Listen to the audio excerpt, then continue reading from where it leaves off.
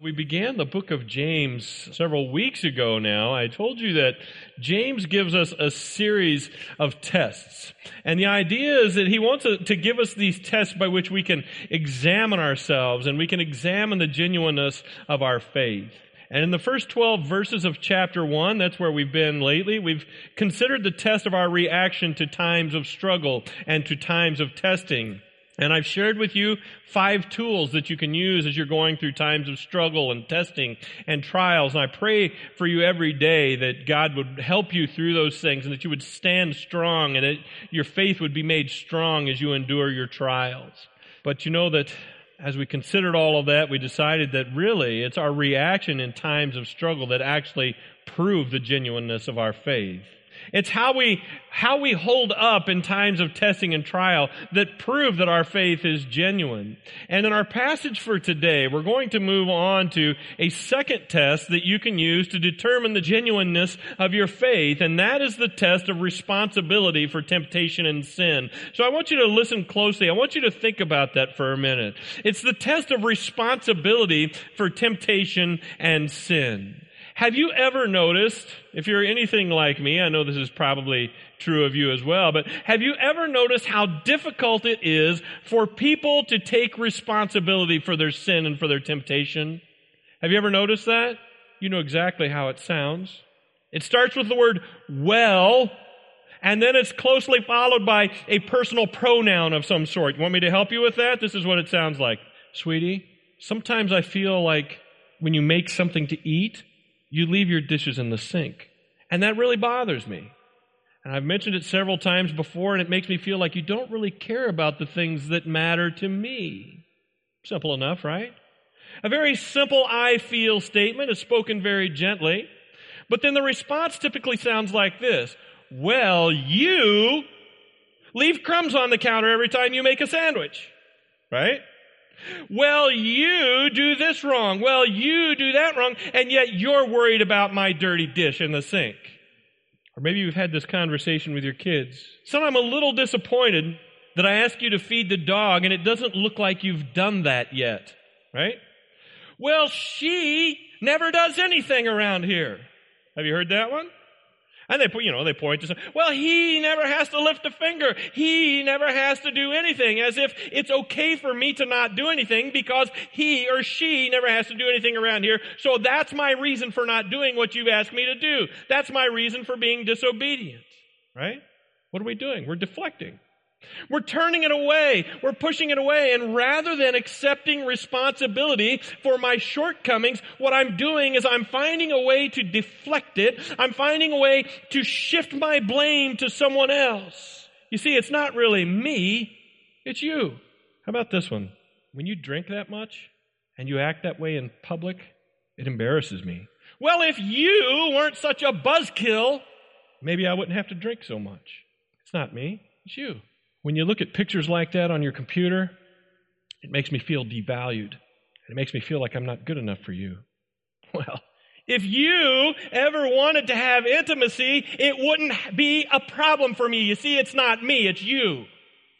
Does that hit a little too close to home? You see, my temptation and my sin, they're not my fault. My temptation and my sin are not my fault because it was you that drove me to them. My bad choices at school are not because I'm making bad choices. It's because my parents are too controlling. It's not me. It's them. What do you expect me to do? And just so you know, if you do feel like this is hitting a little bit too close to home, I want you to know that this truth hits close to everyone's home. You're not alone. This happens everywhere. And I'm confident that it has happened in every home that has ever existed throughout the history of humanity. And I'm confident that it happens in every home that's represented here today. You see, it's a product of our sinful nature. It's a product of our sinful nature, and it has been the norm for every home from the very beginning of time. Did you know that? You remember the fall of Adam and Eve in the garden? You remember how that happened? You remember that after Adam and Eve had both sinned and they had both eaten from the forbidden tree? Do you remember that story? God came into the garden and he confronted Adam, and this is what he said to Adam in Genesis 3:11. He said, "Have you eaten of the tree which I commanded you not to eat?" Now I just want to pause there. Have you, Adam, eaten from the tree which I commanded you not to eat? It's a pretty simple yes or no question, isn't it? Isn't that a pretty simple question? I mean, what was Adam's response? Did he say, yes, God, even though you told me not to eat of that stupid tree, I disobeyed you and I ate it. I did it anyway. That's what Adam did, wasn't it? Isn't that what he said? Take a look at verse 12. The man said, the woman you gave me, she gave me the fruit of the tree and I ate. Do you see what happened here? Look, God, it's not me. Who did Adam blame? Did he blame his wife? I want you to think about that again. I want you to look closely. But certainly it was not his fault. It was the woman's fault, right? Think that through. No, it wasn't the woman's fault either. Ultimately, Adam was blaming God. I want you to see that here. He was blaming God. Look, God, why did you give me a woman like that? Do you see? Why did you give me that woman? You could have made any woman you wanted, and this apple-eating lady is the one you gave to me. You could have made any one you wanted. You see, it's not me, God. It's you. I was doing just fine until you gave me this crummy woman. You could have designed her any way you wanted, and this is what you came up with. Do you see? So God then turns to the woman and look at verse 13. Then the Lord said to the woman, what is this that you have done? And the woman said what? Well, you told me not to eat of the tree, and I knew that I wasn't supposed to do it, and I disobeyed, right? I did the exact wrong thing. Is that what she said? No, she said, well, you put this serpent in the garden, and this serpent deceived me, and I ate. Do you see? I mean, who makes a talking serpent anyway? You could have made the serpent to be anything you wanted, but you're the one that made the serpent. You see, it's not me, it's you. You're the real problem. And that's just the way it is. That really is just the way it is in life, isn't it? You see, in our humanity, we never want to deal with the reality of our sin, do we? We never want to deal with the reality of our temptation. It's not me, it's you. And have you noticed how early people learn to do that? At what age does your kid begin to blame other people for his problems? It happens pretty early, doesn't it? It's not me, it's you. It's not me, it's my brother. It's not me, it's my sister. It's not me, it's the dog. It's absolutely anything but me. It's not me, it's you. It's not my fault. I was born this way. Have you ever heard that one? One of my personal favorites is when someone says, well, that's just the way I am, and if you don't like it, you can leave. Never heard that, have you? That's just the way I am. See, that is tantamount to saying that God designed me this way. And so if you don't like my rude, loud, boisterous, obnoxious disposition, too bad, because this is how God designed me. It's not me, it's you. You're intolerant. You're uptight. Loosen up a little bit. It's not me, it's you. You're the one with the problem. I don't have a problem controlling my anger. I don't have a problem with outbursts. I'm Irish. I was born this way. You see, it's not self-examination. It's not introspection. It's not something that says, yes, I'm sorry that my behavior offends you. I'm sorry that I acted rudely. It's not that. It's too bad. That's the way I am. And I'm not changing for anybody because God made me that way, right? So it's not me. Either you're uptight or God designed me the wrong way. It's not my problem. And I want you to know, friends, that every trial, every test that you're ever going to face has the ability to potentiate sin. You need to know that. Every test has the ability to potentiate sin. Every test has the potential to produce bad behaviors and sinful reactions in your life. But you need to understand, friends, you are not a victim of your environment. You are not a victim of God's design. A bad home life does not turn you into a criminal. Wrong choices, time after time after time at the point of decision, that's what does that. You can't blame your circumstances. You can't blame other people, and you absolutely can't blame God, as Adam did. Take a look at verse 13, James chapter 1. James says, let no one say when he's tempted, I'm being tempted by God, for God cannot be tempted with evil, and he himself tempts no one. Listen, friends, the very first thing that James does here, the first thing that he wants you to see, and this is very important, you need to know that this is a continuation of our discussion of trials and testing, but he starts by saying what? When you are tempted. Not if you are tempted. It's a reminder of not if, but it's a matter of when. And you need to know that you are not alone in facing testing. You are not alone in trial. You are not alone in temptation, because everyone faces temptation. That's what he says. Let no one say when he is tempted, I am tempted by God. Everyone faces temptation. In fact, Paul says in 1 Corinthians 10:13 that temptation is what? Common to man. Every man endures it. Every man faces it. Everyone has to deal with it. But when you are tempted, when you are tested, when you sin, it is not someone else's fault. You need to get that. It doesn't matter your circumstances. You are the one ultimately that made the choice. You ultimately are the one who chose to sin. And you must recognize that the responsibility for your temptation, the responsibility for your sin does not lie with anyone else. No matter what the conditions are, they lie only with you. And God certainly is not the source of your temptation. As I was studying ancient Greek years ago, I spent some time reading some of their ancient literature, and it was really interesting to find out that the gods of that culture and the gods of that time were really vile, and they would quite often incite or entice people to do evil things, and they would incite people to do things that were not good. In fact, everyone, of course, knows Aphrodite, and she was a great example of that. She was the ancient Greek goddess of love and of beauty and of desire and of all aspects of sexuality, and Aphrodite would then often entice people into illicit affairs.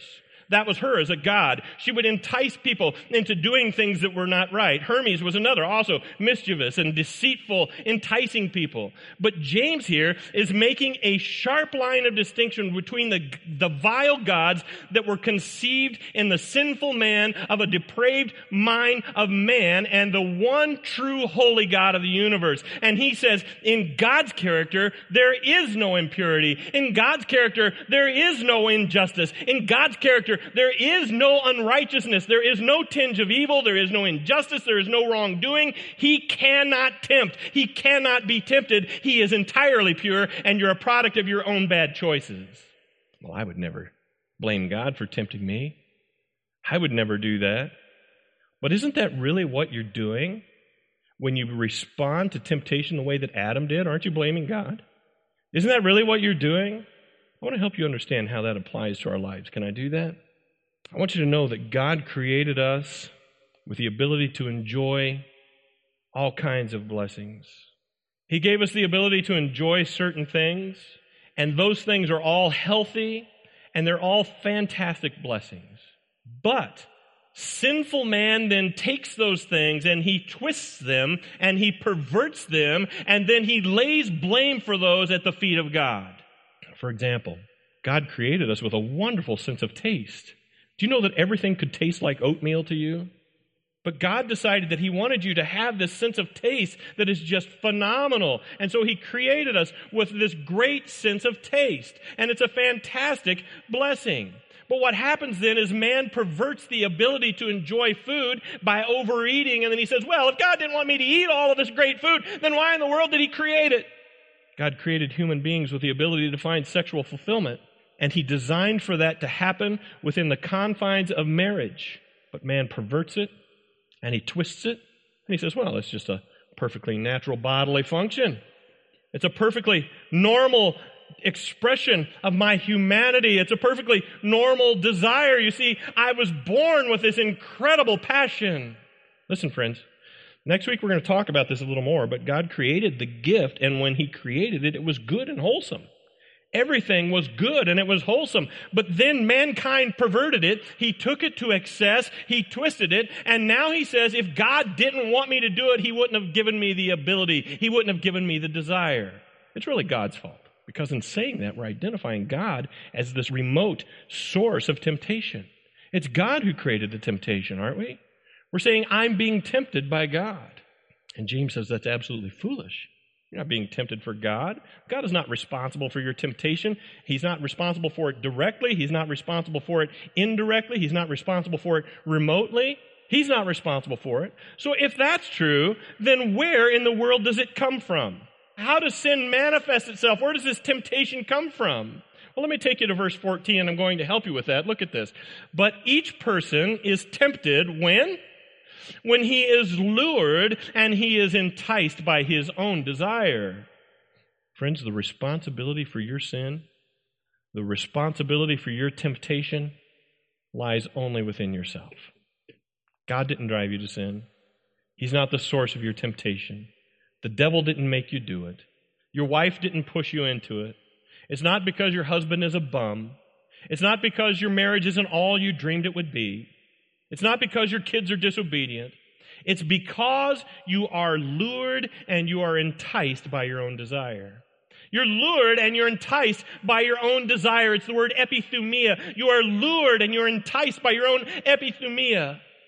Some of you may remember some months ago when we were in the book of Ephesians and we were in chapter 4 and we were studying Paul's instruction in verse 31 that says to put away wrath. Do you remember that? And we talked about this thumos that just grows up inside of you until you snap. Do you remember that?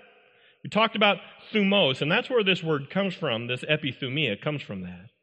And it's just this passion, it's this anger, thumos is, that just erupts in a near rage or even in rage itself.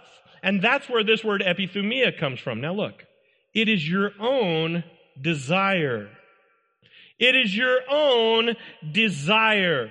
It is a passionate, erupting impulse that you just feel like you just can't control it. And you meditate on it and you ruminate on it. And all of a sudden, it just erupts and it takes over. And originally, the word denoted impulses toward, oddly enough, food and sexual satisfaction. That's where it came from. I see it there. It's right there, right in front of me. It looks really, really good. And I want to snatch it before it's gone. Listen closely. It's there. It looks wonderful. And I can just grab it. And that's where your temptation comes from. It's not because someone else doesn't meet your needs. It's not because your husband drove you to it. It's not because your wife drove you to it. It's not because God made you Irish. It's because you have this impulse and you refuse to control it. Did you hear that? You have this impulse and you refuse to control it. And so it erupts. I want to show you something really interesting here. And I want you to keep in mind what I said about this erupting, this uncontrollable, violent impulse of epithumia. Many of you are aware of the recent runaway dog saga in our family that dragged out for several weeks. It's been all over, man, everywhere. And I'm happy to say that Vinny, the runaway dog, is home again for all of you who have worried about that. And I want to just share with you how they caught him. Do you know how they did that? They used Vinny's epithumia against him. Follow along with me here. I want to take a look at verse 14 again. What they did as you look at this verse is they lured him and they enticed him, and his desire drove him into this little cage. Think about it. I mean, they placed a couple traps in the area where they knew he was hanging out. Many of you had gone out looking for him, and you'd see him, you'd call him, and he was taken off. He wasn't coming in. And so they put these cages out there, and they put all kinds of delicious foods in there, and they put them inside the cage. I'm told that there were sausages, and there were hamburgers, and there was anything that you can think of, stinky things, whatever people could think of to lure him in and draw him in. Well, that's what they did. They put it out there, and they thought, we're going to use his epithumia, and we're going to use that against him. And eventually, Vinny came walking along, and he smelled that food. I don't know what was in the cage. But I like what James says in verse 14. He says that each is enticed by his own desire. And the Greek structure there says by his own unique desire. You see? Each is enticed by his own unique desire. Vinny was hungry, and he wanted something to eat, and that food smelled really good to him. And his desire pushed him forward. His desire drove him forward, and he got closer, and he discovered as he could see it, that actually looks pretty good. It smells good, it looks good. And it was just calling his name. His desire was driving him. James says that each one of you has your own unique desire. That's what he says here. It's unique. And I wonder, Peg, what would have happened if you'd put a coffee can full of worms in there? Probably wouldn't have been very attractive to him. Might have been attractive to a fish, but Vinny probably wasn't too interested in that. He probably never would have gone after that. I want you to know, friends, that each one of you, as you sit here, have your own unique desires, your own combinations of things that really trip your trigger. And you know exactly what I'm talking about. As you sit here, you can imagine it in your own mind. I know that you can. What is it? I can tell you that if you want to trap me, if you want to catch me, you're not doing it with a plate of broccoli. That's, as you can tell, right? That's not happening. And I know that there are some things that tempt some people that have absolutely no appeal to me. There are certain temptations, there are certain sins that just aren't attractive to me and they're not going to catch my interest. But like Vinny, with the right bait, you're going to get my attention. With the right bait, each of you are going to begin to look a little bit more closely. With the right combination of epithumia, you're going to look at that and you're going to say, that really looks kind of good. You're going to look at it and you're going to think, that's not that bad. And so you edge just a little bit closer. And you edge just a little bit closer. And as you get a little bit closer to it, you look at it and you say, you know what? Nobody's going to notice. You might look over your shoulder and you can see that nobody's looking. And so you edge closer and closer. And nobody is going to notice. I could do this and I could totally get away with this, right? I could get away with this. I could totally pull this off. And it would be so satisfying. And then your epithumia begins to build and it begins to take over. And I want you to see what happens. Take a look at verse 15. James says, then desire, this is epithumia, then desire, when it has conceived, gives birth to sin, and sin, when it is fully grown, brings forth death. You see, at some point in the process, friends, at some point, you have reached the point of no return. Do you understand? You have reached the point where if you wanted to turn back, you couldn't do it anyway. And that's what James is talking about here. You know, when Beth and I first found that we were expecting our very first bundle of joy, we were so excited, as most people are. In fact, we're still excited about each of our little bundles of joy. But what we found was, when we found out that we were expecting one way or another, we obtained a copy, and I don't know if it came from your mom, Beth, or if we had gotten it. It seems like it probably came from your mom. We obtained a copy of the Mayo Clinic Guide to Pregnancy and Baby's First Year. I've told you about that before. And week by week, we followed along our little baby's development from conception to birth. And I realized early on that you have to be careful because you never want to read ahead to chapter 40. Do you know what happens in chapter 40? You see, by chapter 40, the tiny little thing that has been conceived has made its way through the gestational period, and he's fully grown. And it's at that point that you realize, at some point, one way or another, this thing is coming out. Conception is great. Gestation is fun. It's fun to follow it and look at it and enjoy it. But birth is a little bit fearful. Birth can cause a little bit of anxiety, can't it? And that was even more true when James wrote this letter. Did you know that? You see, when James wrote this letter, they didn't have beautiful and sanitary birthing rooms. They didn't have epidurals.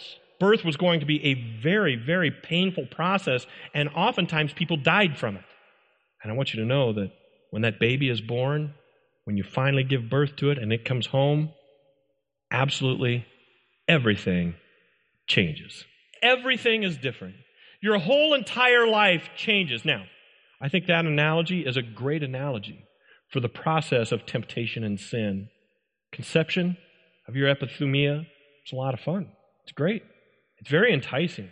And it seems like it's going to be a great time. And you may even find a great deal of satisfaction in the moment. You may enjoy the gestational period by flirting and by messing around with sin. You may love entertaining it. You may love to think of what the experience might be like for you. You may enjoy watching your epithumia as it makes its way through the gestational period, as it makes its way through the developmental stages. But I want you to know, friends, listen very closely, at some point, that sin is going to be fully grown and it's coming out. And when it's born, it's going to change absolutely everything from that point forward. But this is where the analogy breaks down a little bit, because when babies are born, they bring joy and they bring happiness to the parents, and we're all excited about that. But listen, when sin is born, look at verse 15 again. When sin is born, what does it bring? It brings forth death. It's a killer. It's born and then it instantly turns on you. As soon as it's born, it's not a little bundle of joy. It's born a killer and it will destroy you instantly. Well, for over 3 weeks, Vinny ran around evading people and evading captivity and frustrating people. But eventually, his epithumia got the best of him. The bait smelled too good. And he was pushed forward by his own desire, and that bait lured him in. And he probably thought in his little dog mind that he could walk in and just grab the food that looked so good and he could take off running. But he was wrong. Do you know what happened?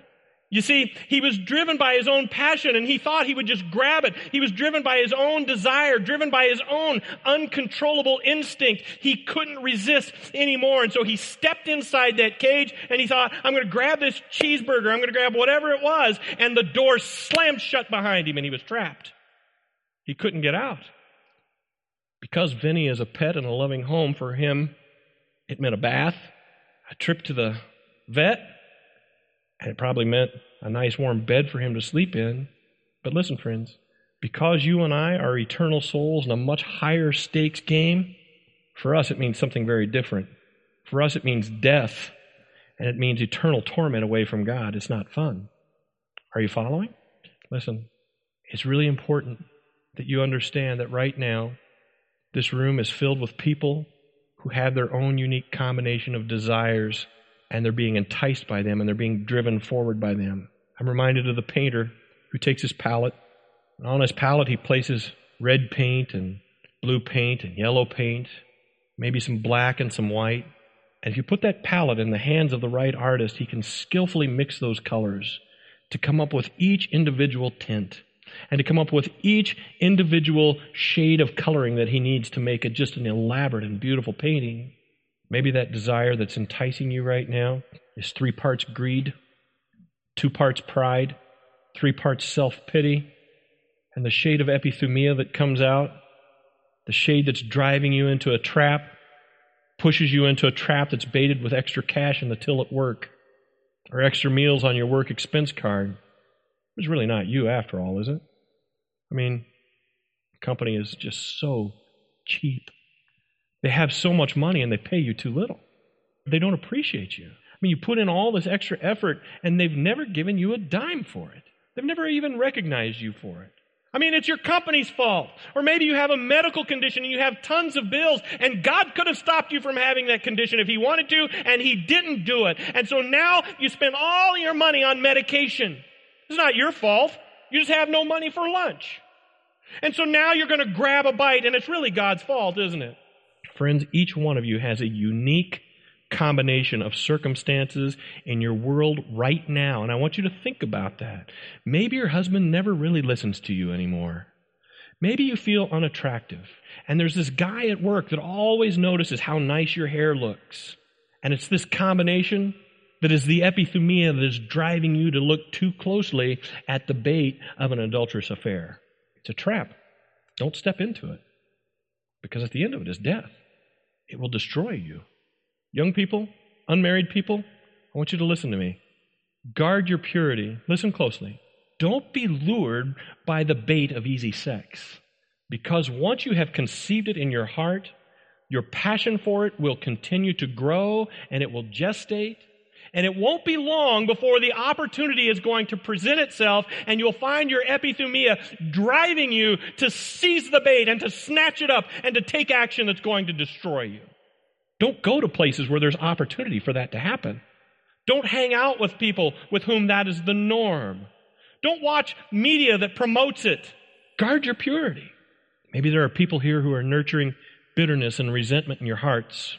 Maybe there was a certain set of circumstances that you could not control, and you feel like you didn't deserve some disappointment or unfortunate event that happened in your life, and you feel God could have stopped it if He wanted to, and He didn't do it. And now you're looking at a trap that's filled with the bait of doubt, and it's filled with the bait of anger, and you edge closer to the bait by not wanting to be in a place where you're sitting in a church where you're hearing the Word of God. You don't want to be in a place filled with people you view as hypocrites. You're being driven by your epithumia. I want you to know that. Don't step into that trap. Don't step into the trap where you cut yourself off from the hope of reconciliation with God, because it will destroy you. Friends, I don't know what all the unique baits are that are out there luring you and thrusting you forward. Maybe it's lying. Maybe it's homosexuality. Maybe it's crippling self-pity. If you allow it to be conceived, eventually, after the gestational period is over, it's going to come out. And at the end, there's death. And so quickly, I want to give you a few steps to help you conquer your epithumia. First, you need to own the fact. Listen closely. Own the fact that your temptation and your sin are a product of your own uncontrollable desire.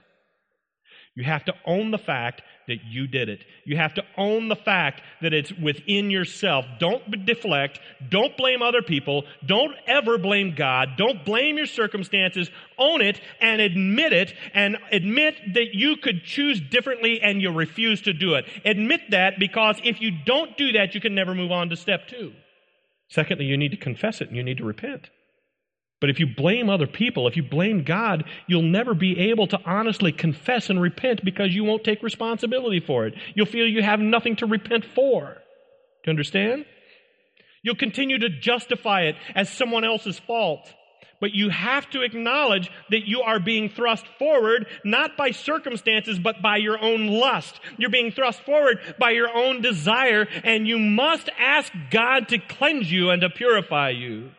1 John 1:9, if we confess our sins, He is faithful and just to forgive us our sins and to cleanse us from all unrighteousness, right? Thirdly, you need to invest time in studying the Word of God. Can I just tell you that? It is stunning to me how often people come to me to tell me about a particular problem that they have or a particular sin that they're struggling with. And when I ask them, how are you doing in the Word of God? You know what they say? Well, I'm not really spending any time in the Word of God.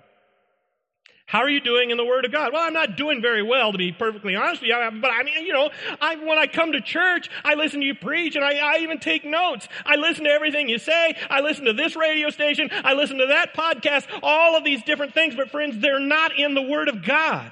They're not in a private time. In the Word of God, do you know that Jesus told the disciples, you are clean because of what? Because of the Word. Get into the Word of God. It's cathartic. It cleanses. You are made clean because of it. Paul says, you're cleansed and you're sanctified by the Word of God. The Word of God will protect you from erring. It will protect you from wandering off of the path. Be filled with the Holy Spirit. Listen, we talked about this in the book of Ephesians. What it means to be filled with the Holy Spirit, you must be thrust forward. You must be guided by the direction of the Holy Spirit. You have to allow Him to guide your decisions. You have to allow Him to direct your thoughts. Galatians 5:16, I say, walk by the Spirit and you will not, this is so key, you will not gratify the desires of your flesh. Do you see that? If you are walking by the Spirit, then your epithumia cannot push you into the trap. Friends, it is so important that we are people who are serious about dealing with our sin. Can I say that again? You need to allow this to sink in.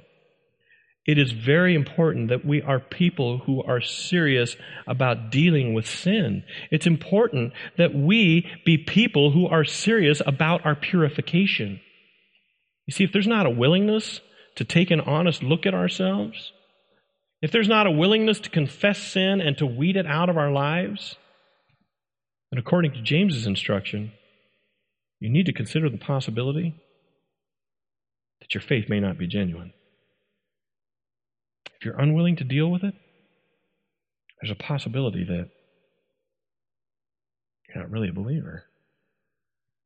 Father, I thank you for your patience with us. I thank you, God, that you're willing to forgive all those who come to you with honest and open hearts. I thank you that you're willing to forgive all of those who come to you confessing their sin and committing to turn from it. And Lord, right now, if there are people in this room who do not have the confidence in their hearts that they have a genuine, soul-saving relationship, a soul-saving faith in Jesus Christ to build a relationship with you, I pray, God, that right now you would grant it to them to cry out to you even as we sit here this morning and to confess their sin to you. And I pray, God, that as they do that in faith, that you will be faithful to your word, and that you would cleanse them from all of their unrighteousness. And I pray, God, that you would give them right standing before you today. Fill them with the confidence and the peace of true salvation.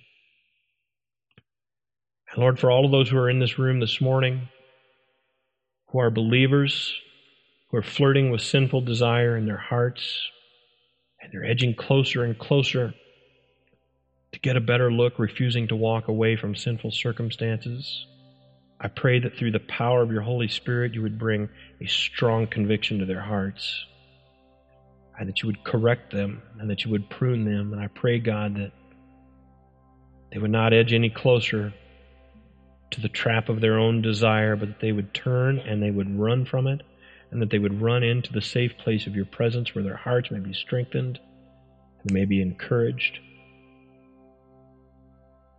Lord, I pray that you would help us to be people whose hearts desire to be purified and cleansed to your glory and your honor. In Jesus' name,